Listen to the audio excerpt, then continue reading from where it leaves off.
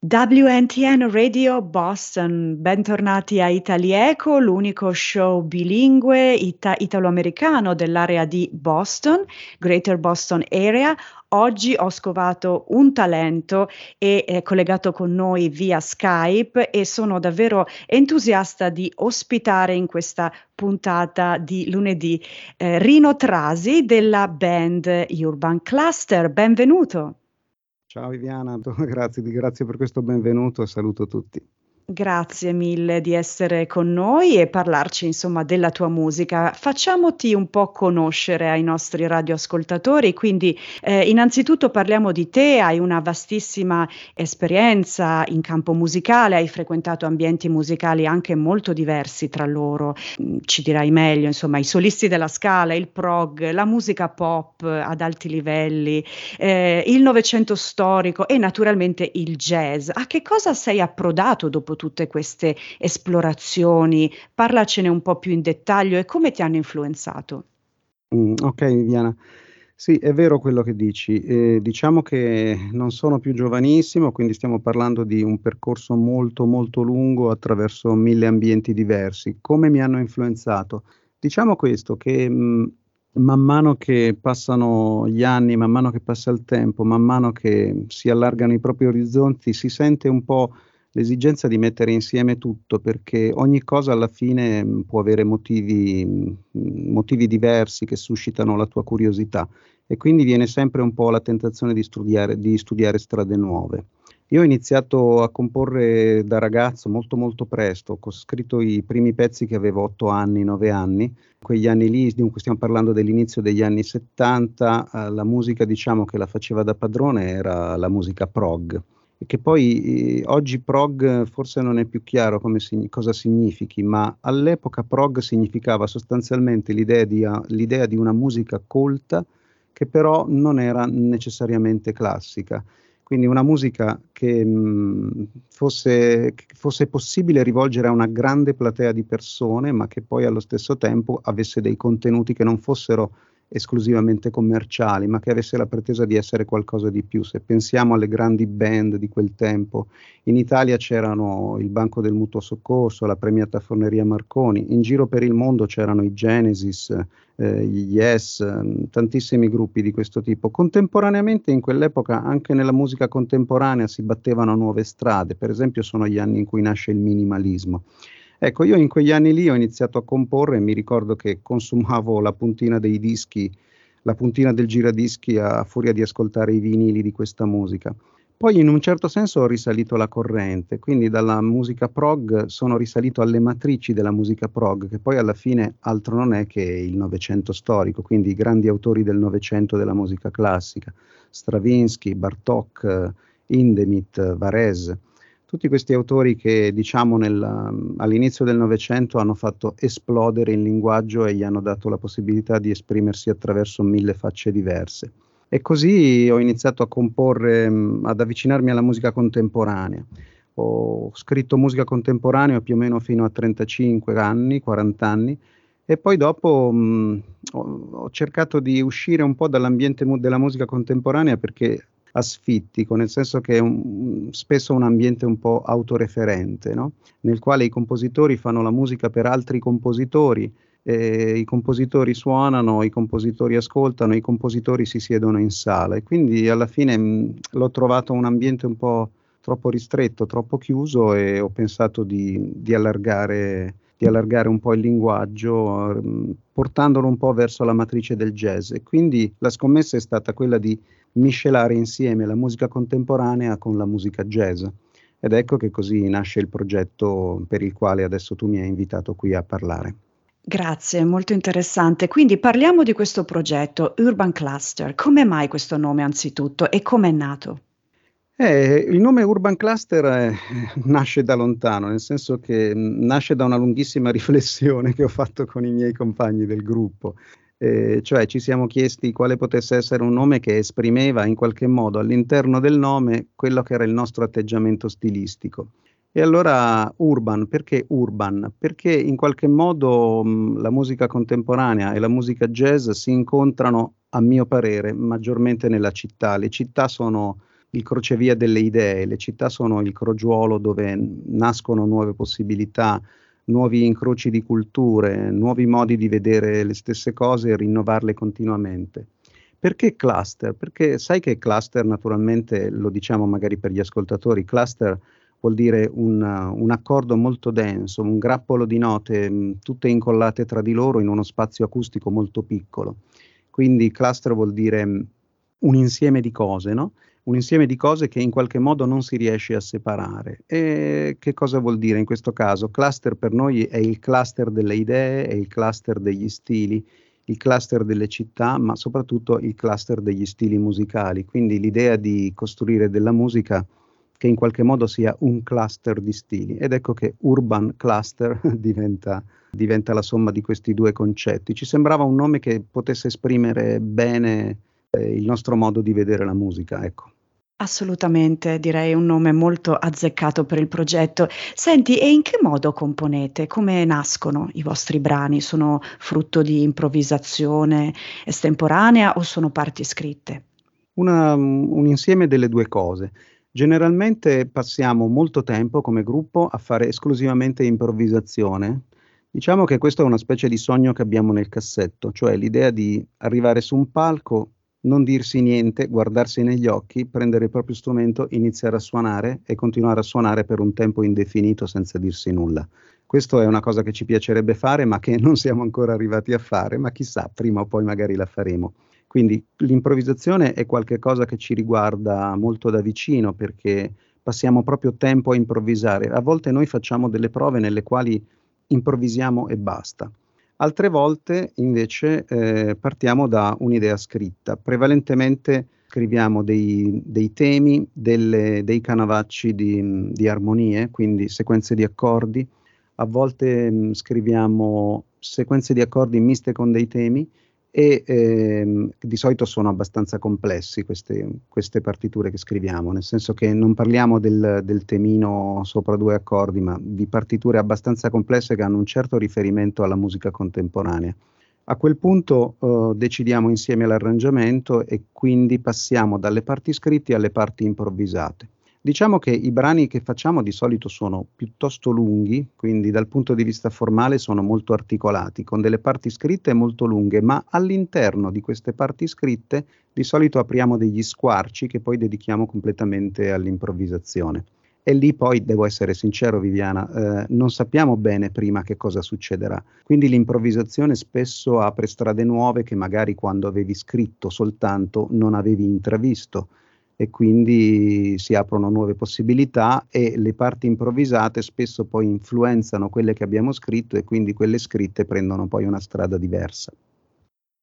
Grazie mille Rino. Senti, parliamo adesso del vostro album che è addirittura d'arrivo, giusto? Ha un titolo molto, evocativo, Il tempo danza sul treno per Baltimora. Spiegaci meglio. Sì, mi fa molto piacere e mi commuove raccontarti la genesi di questo titolo.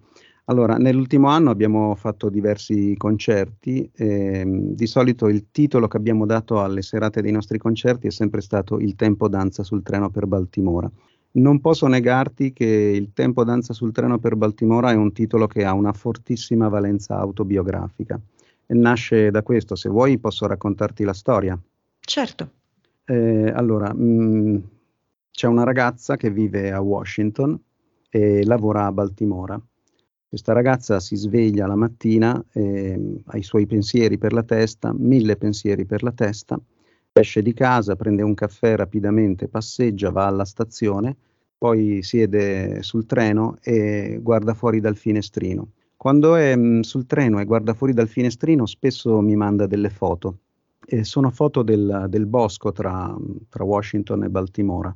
Solo che spesso sono foto che mi manda in inverno, quindi c'è questo bosco un po' spoglio, un po' triste, non esattamente un bosco di montagne allegre, ma un bosco che ti porta a meditare.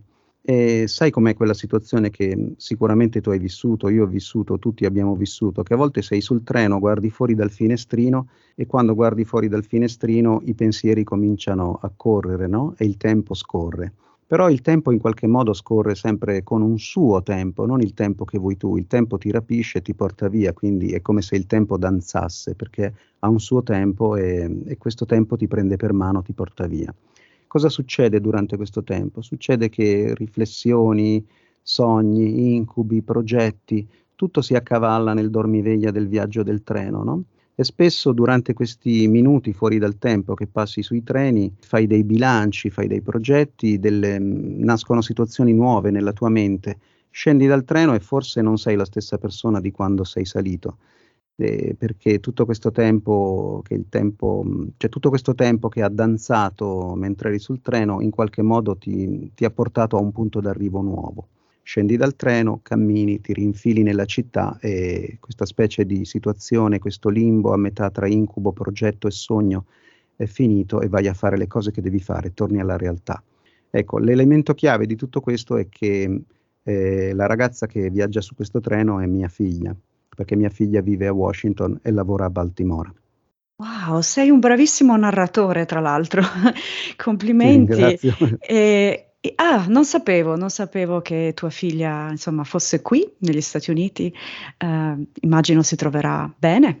È una ricercatrice di scienze politiche della Johns Hopkins di Baltimora. Sì, si trova molto bene. È sempre stato un sogno che aveva fin da quando era ragazza, quello di andare a Baltimora, cioè di andare negli Stati Uniti, scusami, non a Mh-mh. Baltimora. Poi si è ritrovato a Baltimora perché poi, insomma, vai un po' dove ti porta la vita, ecco. Certo, ci sono moltissimi ricercatori italiani anche qui nell'area di Boston. Senti, e tornando al vostro progetto, quali sono i live che avete in programma e progetti futuri? Allora, adesso intanto il primo progetto è chiudere la registrazione del nostro primo album e avremo una seduta di registrazione il 15 di gennaio. Ti dico cos'altro c'è in questo album, a parte questo tempo danza sul treno per Baltimora. Ci sarà un ciclo dedicato alle 4 stagioni, che forse può essere un tema banale, ma che in qualche modo è un tema che aiuta l'immaginazione degli ascoltatori e quindi ci è piaciuta l'idea in questi primi concerti che abbiamo fatto in giro quest'anno di strutturare delle composizioni che avessero il titolo delle stagioni, appunto. Generalmente cominciamo con l'autunno e quindi in questo album ci saranno queste 4 stagioni, poi ci sarà il tempo danza sul treno per Baltimora, poi ci sarà un piccolo pezzo che ho scritto in omaggio ad una serie televisiva che non so se negli Stati Uniti c'è, ma che in Italia ha avuto molto spazio e che a me piaceva, sono i telefilm del commissario Montalbano. Sì, sono conosciuti anche qui. Sì, sì. Okay, questi telefilm hanno questo clima di questa sorta di Sicilia distillata un po' surreale. Mi piaceva questo ambiente, questo mondo e quindi semplicemente ho scritto un quadro dedicato a questo pezzo, a questo telefilm, scusami. E poi ci sarà, un brano molto particolare che è Minimal, che è quello che noi consideriamo il nostro cavallo di battaglia. Minimal è un brano di musica minimalista, però con una forte componente di improvvisazione jazz praticamente free e con un certo uso dell'elettronica. Direi che è il brano più complesso che facciamo, quello che di solito facciamo come brano di chiusura nei concerti. Invece, prossimi appuntamenti che abbiamo a livello concertistico, abbiamo in ballo un progetto molto particolare che si chiama Semplicemente Anna.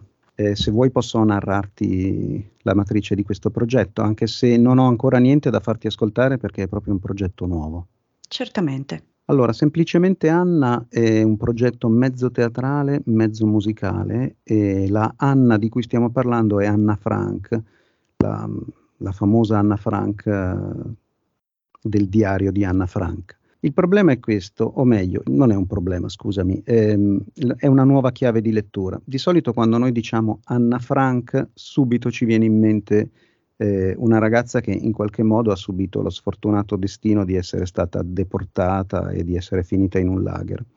Ma io ho pensato di cercare nel libro di Anna Frank non tanto la "deportata", tra virgolette, ma Anna, semplicemente la ragazza, cioè la ragazza che non sapeva di non averlo, ma che comunque credeva di avere davanti a sé una giovinezza da vivere, una vita piena di cose felici, di sogni, di amori, di giochi, di tempo da passare felicemente, insomma. E quindi abbiamo fatto un estratto dei testi del libro di Anna Frank, dove si può imparare a conoscere Anna come una ragazza piena di sogni e non come una ragazza che poi sarà deportata. Ed ecco perché soltanto semplicemente Anna, perché in questo modo ci dimentichiamo per un brevissimo tempo che lei poi avrà subito un destino sfortunato.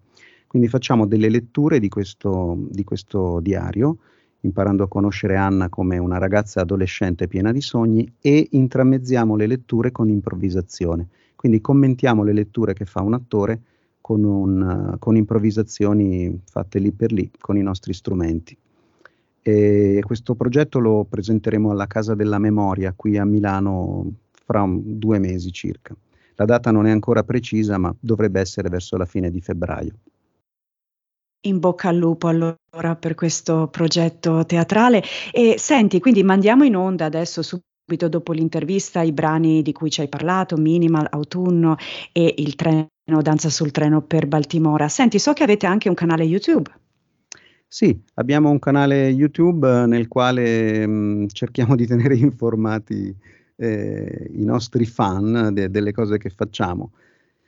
È un Bene. canale difficile da tenere in vita, perché non ti nego, Viviana, che la nostra è una musica difficile da proporre, nel senso che è una musica che ha un target che non è quello della musica contemporanea, non è quello della musica jazz, non è quello della musica rock, è un target tutto da inventare. Quindi cerchiamo di promozionare in prima persona noi stessi i nostri progetti, cercando di fare in modo che le persone a cui piacciono poi ci possano seguire anche in futuro.